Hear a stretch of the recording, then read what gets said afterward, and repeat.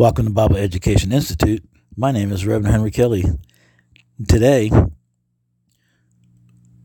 we are going to be reading in the New Testament book of Acts, chapter 13, verses 26 to 52, and that's Acts, chapter 13, verses 26 to 52. And as I've said before, I prefer the King James Version, but just to make it a little simpler, I'm going to be reading today from the NIV, the New International Version. All right, let's begin.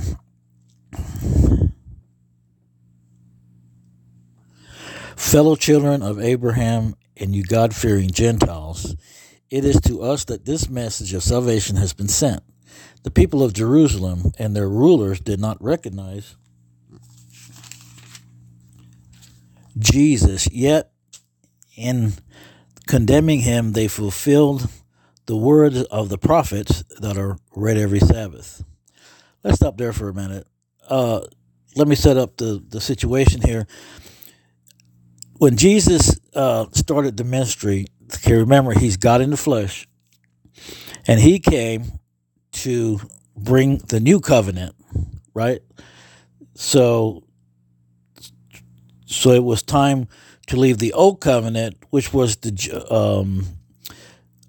Jewish beliefs in the old covenant, which was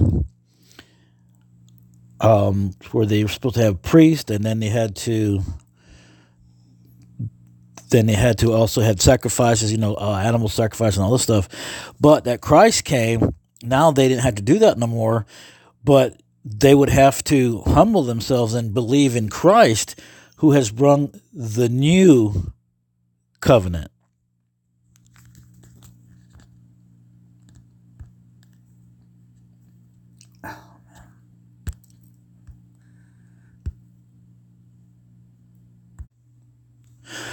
Now, a covenant is a binding agreement between two parties, or so for biblical terms, God had made an agreement through Abraham and everything, and made an agreement in the Old Testament that that the Jewish people would be his people, his special people, and they made a covenant, but they had to follow certain things, So when Moses came along, and then they had, that's when God gave them the commandments that they had to follow, and then I think there was besides the 10 Commandments, there were 632 other regulations that they needed to keep and all this kind of stuff back then in the Old Testament.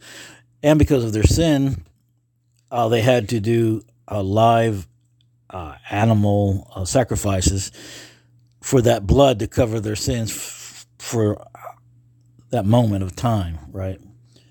But when Jesus came, see, that ended, because now he came to be the one-time Lamb of God, right?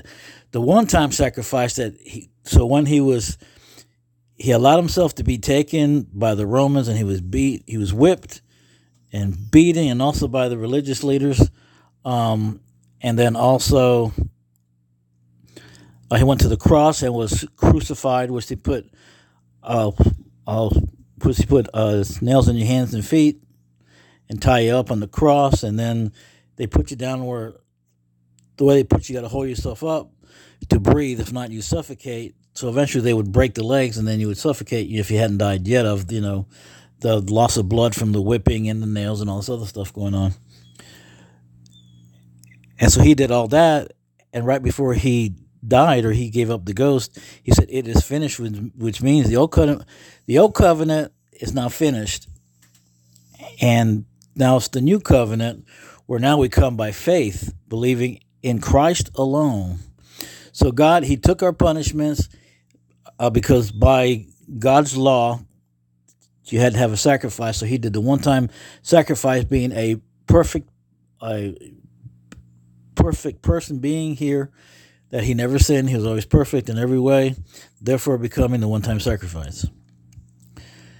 So that's why now we can come like that, by faith believing. That means we come with a sorrowful, contrite heart, knowing that we've broken God's moral law, the 10 Commandments, And therefore, because we've lied and stolen or, borrowed stuff, didn't bring it back, it's stealing, and so on and so forth, or looked at another person with lust, that would,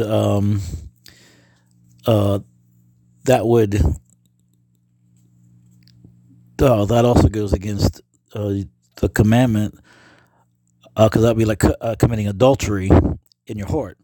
And if you hate someone, or you've ever hated someone, which we all get mad at people, whatever, it's, according to Jesus, it's the same as murder, because you got murder in your heart for that person. You want something bad to happen to them or kill them or whatever. So we've all broken the law. You only have to break one to be guilty of all. Therefore, we come to God with a sort of contrite heart, knowing that we've broken His moral laws, the Ten Commandments. We're on our way to hell, because the penalty for breaking God's law is everlasting punishment. So we can come now and ask God for His mercy, like you would be in a court and ask for mercy. Ask God for mercy and to forgive you of your sins, and then surrender your life, your heart, mind, life, everything. You surrender yourself to Christ alone, and start reading the Bible day without failing, doing what it says, and find a good local church that is a Reformed church, and because the right way is the Calvinists. I know some people listening to this may not understand or disagree or whatever, but the Protestant, which is what we believe now, broke away from the Catholic. When Martin Luther had, started that movement, right? And so this is called the Reformation. And the Calvin just was one of the reformers than John Locke. But he so basically we're just saying, well, that we're wicked before God, we're guilty. God knows who's going to come to Him and who's not. So therefore, we're chosen because He knows. Then you say, well, if we're chosen, why do you have to witness? Well, because we don't know. God knows who's coming because He knows everything, right? But we don't know, so we still got to do our part. It's like, even though you may be a farmer and you get seeds that are guaranteed to grow, you still have to plant them, right? You got to turn the soil, do the work, put the seeds in it, and then, watch over it and all this stuff, and do everything you need to do to it to keep it grow, to let the crops grow, right? But you still have to do the work. And it's the same thing. We still got to witness and tell people about Christ, because we don't know who's coming. God does, but we don't. So God allows us to work with Him in that, because we grow from that our own selves. Okay, let's get back to reading. Starting back at, verse 28. Though they found no proper ground for a death sentence, they asked Pilate to have Him executed. When they had carried out all that was written about Him, they took Him down from the cross and laid Him in a tomb. But verse 30, but God raised Him from the dead, and for many days it was seen by those who had traveled with Him from Galilee to Jerusalem. They are now His witnesses to our people. Verse 32, we tell you the good news, what God promised our ancestors. 33, He has fulfilled for us, their children, by raising up Jesus, as it is written in the second Psalm. You are my son, today I have become your father. 34, God raised Him from the dead so that He will never be subject to decay. As God has said, I will give you the holy and sure blessings promised to David. 35. So it is also stated elsewhere, you will not let your Holy One see decay.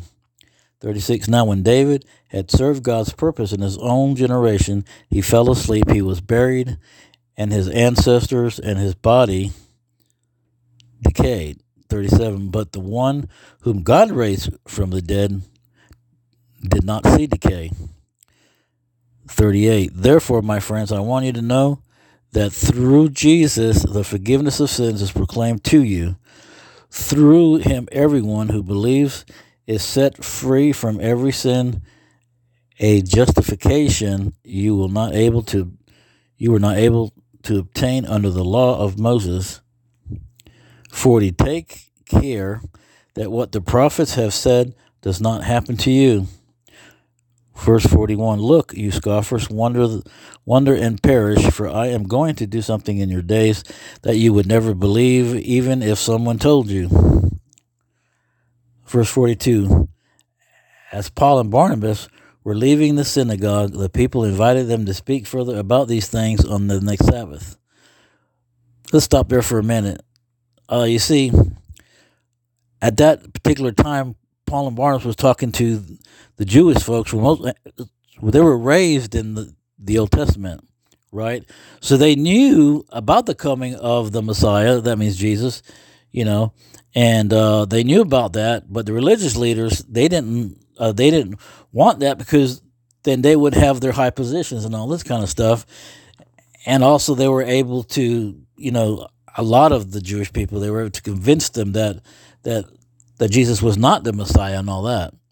Even though the Word of God, the Old Testament, explained the whole thing and showed everything that Jesus did, it was in there. You can read that in Isaiah. Yep. Okay, let's continue. Verse 43, when the congregation was dismissed, many of the Jews and devout converts to Judaism followed Paul and Barnabas, who talked with them and urged them to continue in the grace of God. On the next Sabbath, almost the whole city gathered to hear the word of the Lord. 45, when the Jews saw the crowds, they were filled with jealousy. They began to contradict what Paul was saying and heaped abuse on them. Verse 46, then Paul and Barnabas answered them boldly, we had to speak the word of God to you first. Since you reject it and do not consider yourselves worthy of eternal life, we now turn to the Gentiles. 47, for this is what the Lord has commanded us. I have made you a light for the Gentiles, that you may bring salvation to the ends of the earth. So originally it was for the Jewish people, but the leaders, the Pharisees and scribes and all that, the Jewish religious leaders rejected it, didn't want to hear it, right? So they were rejecting God. They're rejecting the new covenant that had come. They didn't want that. They rejected it, even though they knew what the Old Testament said. But let's continue. Oh, and so that's why the Gentiles, which means anybody that's not a Jew, is a Gentile. So that means that then they started to preach the word to us, to Gentiles, to non-Jews. Okie dokie, let's continue.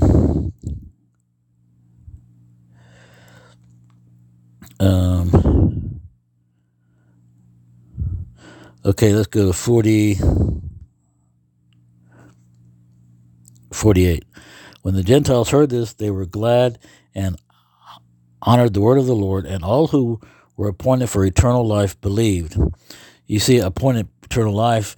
Remember, God knows who's coming and who's going to reject.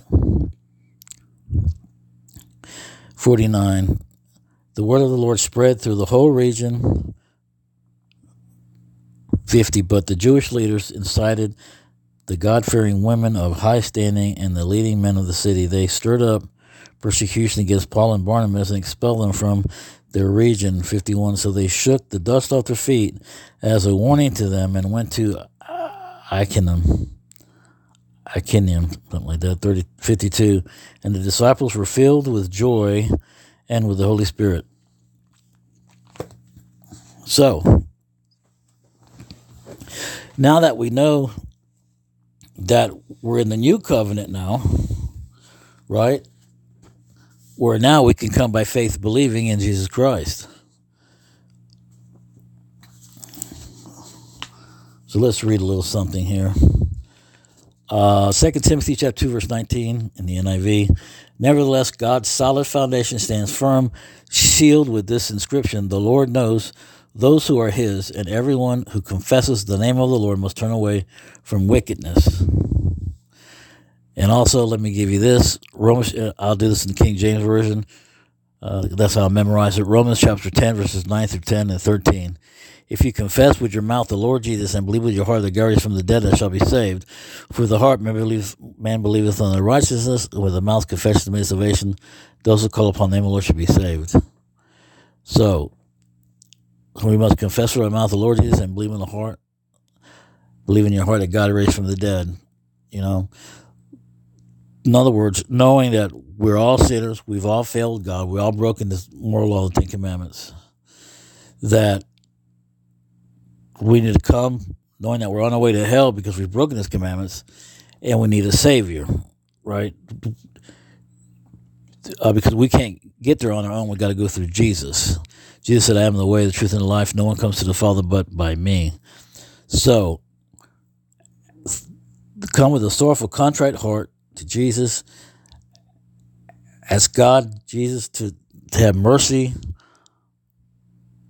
on your soul, have mercy, and forgive you of all your sins for His mercy. And then put your trust that you had in yourself and transfer that trust to Jesus alone. And start reading your Bible daily without fail and doing what it says. The Bible says work out your own salvation. That means you got to go through the process. You get there, you get closer and closer to God by reading His Word, finding a good Bible-believing church that's Reformed, it's Calvinist Reformed church that's going to teach you properly and not all this crazy stuff that's out here. And let me give you some really good resources. The best one I found so far, you can find on YouTube, Apologia Studios, and there's also church also, with Pastor Jeff Durbin. And you can also go online, Apologia Studios. That's APOLOGIASTUDIOS.com. And they also have, you can also listen to it, the audio part on Apple Podcast. It's called Apologia Studios. Or you can put in Jeff Durbin. One of the best. And Dr. Vodi Bakum, fantastic. You can find him on YouTube. R.C. Sproul, you can find him on YouTube. And you'll get good, true teaching. Not all this crazy stuff going on. You can also go to Living Waters with Ray Comfort, livingwaters.com. Living Waters, Ray Comfort is YouTube. Someone give you the YouTube and then their website. Answers in Genesis with Ken Ham, answersingenesis.org. Wall Builders, and that's, he goes over Christian American history and stuff. Wall Builders with David Barton, wallbuilders.com. And Dr. Walter Martin, and that's waltermartin.org. And I would also suggest you just kind of watch the 23 Minutes in Hell with Bill Wise. It's not that long, but it's really fascinating about hell. It's fantastic. And if you want to contact us, you can go to all lowercase Bible Education Institute at gmail.com. And you can go to our website, which is all lowercase and dashes, is Bible-education-institute.webnode.com. And if you need a Bible or whatever, you can just send an email with your address and stuff. We'd be glad to send it.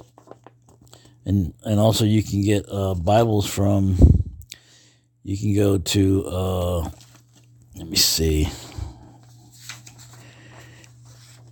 You can go to Abe Books, ABEBOOKS. Just put that in your search engine online. And they have new and used books. You can find pretty much anything you want, or thrift books. And they got a bunch of other ones too. And also you can find us on YouTube and Rumble. And we're on podcast platforms, that's audio, on Stitcher, Spotify, Apple, Amazon, and Audible. And another good resource is you can go put this in your search engine, TCT Network. And there's two pretty good shows on there. One is Faith and History, the Christian Faith and History of America and the World. And he's very good, William Federer. And then another one about the Old Testament is Ancient Jewish Wisdom with Rabbi Daniel Lapin. It's really, really good. Good stuff, good information. And also, there's a good church that I attend also, and it's you can watch the sermons online, and it's Mercy Church, Indian Trail, North Carolina.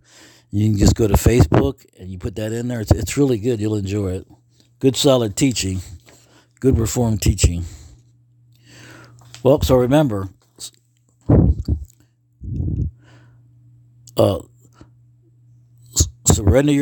surrender yourself to Christ alone through repenting of your sins, asking God for mercy and forgiveness, and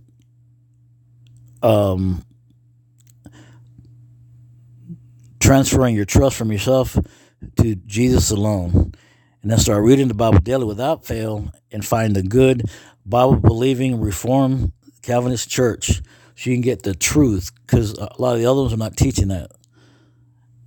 And I pray for you, Lord God, bless the ones that have heard this and listening to it, Father God. And Father God, and I ask you, Lord, to direct and guide them to you at all times, Lord. In Jesus' name, God bless.